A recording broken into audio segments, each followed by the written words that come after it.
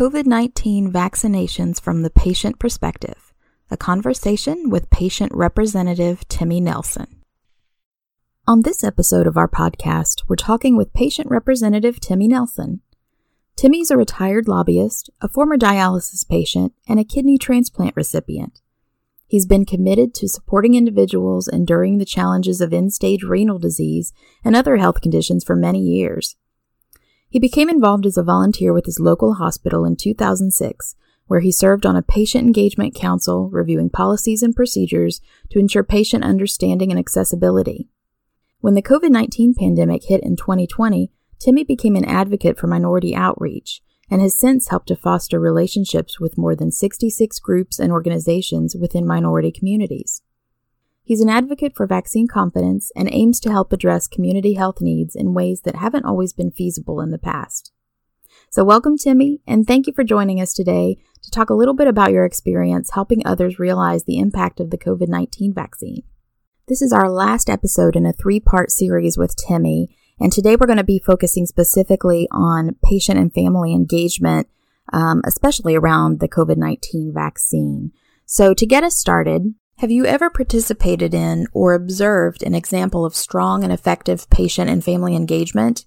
And if so, why did you think it was so successful? Patient and family engagement is a key to continued results. Is a key to making things happen the way they should happen. Give an example. I'm going to use the vaccine as an example here also. As we continue to grow our minority groups at the hospital, we engage with more and more members of the community, and our parting words would be is that, how do you feel as you leave? They were very confident. They were very positive in that. Do you believe what we're trying to do here? And they would say, yes, we do. And I need you to do me a favor. I need you to send me someone else.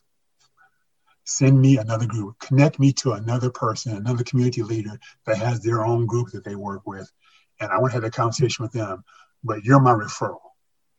So we did that. We reached out to the minority community, which included the Asian community, which included the Hispanic community. Now, when you get to the Hispanic community, you have another initiative, another small hurdle, if you will, a speed bump, I'll call it even in this case, the language barrier sometimes. I do not speak Spanish. I can understand some, but I do not fluently speak Spanish. So we enlisted the help of some of the folks at the hospital that spoke Spanish. Now, here's where patient and family engagement comes in. They looked at them as one of their family members. And as I'm talking to them in English, and we're understanding each other, okay? Patient and family engagement covers a wide variety of things. In this case, it also covers the language barrier, because automatically when I'm speaking with them, they're understanding what I'm saying. There's still some hesitancy, but when the Spanish-speaking person comes up, my partner comes up and speaking Spanish, now there's another hurdle we've just passed. And so now they see them more as family, patient-family engagement, and this family member is engaging with them on something that is good for them. So now they have a common bond, and we've passed another step of hesitancy. And that's, in my mind, that's also patient and family engagement. Have you discovered approaches to patient and family engagement that were not effective? If so, what barriers did you observe? I'll give an example of a person that I had a great conversation with. I did not win him over, but I feel good, and I'll tell you why I feel good about it still. Had a young man, his mother came to get vaccinated, his wife came to get vaccinated, and they have a baby daughter.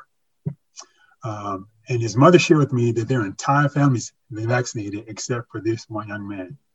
So I said, can you have him come see me? She said, well, he's in the car. I said, can you have him come inside and talk to me? So we spent 45 minutes talking, and he gave me a litany of reasons why. I gave him the responses for all the things he shared. He said, yeah, that makes sense. That makes sense. I even engaged another doctor to talk with him about his hesitancy, because he was truly hesitant. And we didn't win him over. But here's the important thing for me. As we engaged in that conversation, that 45-minute conversation, we went back and forth conversationally, talked about his concerns. I answered his concerns. I refuted the the misnomers that he'd been shared with. I refuted the misinformation that he'd been given. And he says, yeah, that makes sense. And I looked at him, I said, but you're just not ready, are you? He says, no, I'm not. He said, I'm really not ready just yet, And so I left him with this. I said, you're not ready. I respect that. I respect your opinion. I respect your thought process. I said, and I think you respect mine. Is that correct? He says, yes, I do. He said, I appreciate how you spend time talking to me. He says, but I'm just not ready. I said, when you get ready, if you get ready, call me. I said, if you have additional questions, call me. Because I want to be your source. If I need to connect you with another medical professional, call me. I said, because at some point in time, you might get ready. And if you do, I want you to know that we're going to be here for you to help you on this journey. So even though we didn't win him over, the dialogue, the relationship was built. And so in my mind, that's just as important as getting the vaccination. Because at some point in time, this young man is going to reach out and he's going to realize that here's a hospital, here's a location, here's some people that will listen to me and will take the time to understand my concerns. What are some best practices that healthcare providers can implement to increase engagement within vulnerable populations?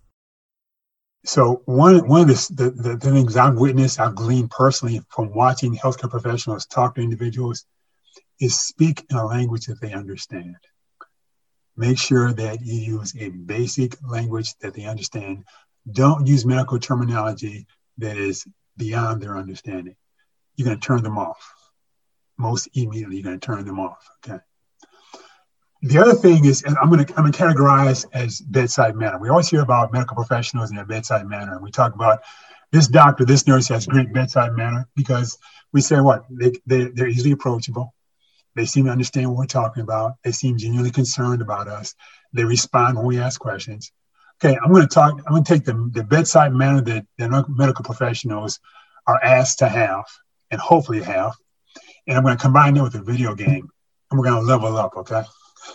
So let's take that bedside manner and level it up and say, here's what I need to be effective as a medical professional to these communities that are rural or minority, people that are typically out of the mainstream. My bedside manner, no matter how good it was before, how can I make it a little bit better so that I can reach this patient population so that coming to see me or another medical professional doesn't bring apprehension. It brings confidence. And the other part about that is that keep in mind that most people hold their medical professionals at a high level because we view those as not to sound sacrilegious, we view those people as our saviors on earth. Those are the people that when we have ailments, when we have issues, they make us feel better. So we hold them in high esteem. So it's so important that they meet us at our level so that we are comfortable talking to them and they can share with us what they need us to understand. I think the medical professionals that understand this message realize the sooner I get to Timmy Nelson's problem and help him resolve that gives me more time to focus on someone else because now I've taken care of his issue. Instead of me, quote unquote, pulling teeth to get every question out of him, every question answered out of him, we now have a relationship where we have that dialogue and Timmy Nelson is comfortable talking to me. And I say that from personal experience. My personal doctor, she and I have great conversations and I can talk with her about any and everything and I respect her time. But when she and I have developed a rapport so that when I meet her, when I need to go see her, I can tell her exactly what's in my mind. I know she understands me, I understand her, and we resolve things so much faster. I want to thank Timmy for taking the time to provide this valuable insight for us today. And thank you to our listeners of this podcast. You can check out our other interviews in this series on COVID-19 vaccinations by visiting our website at www.qualityinsights-qin.org.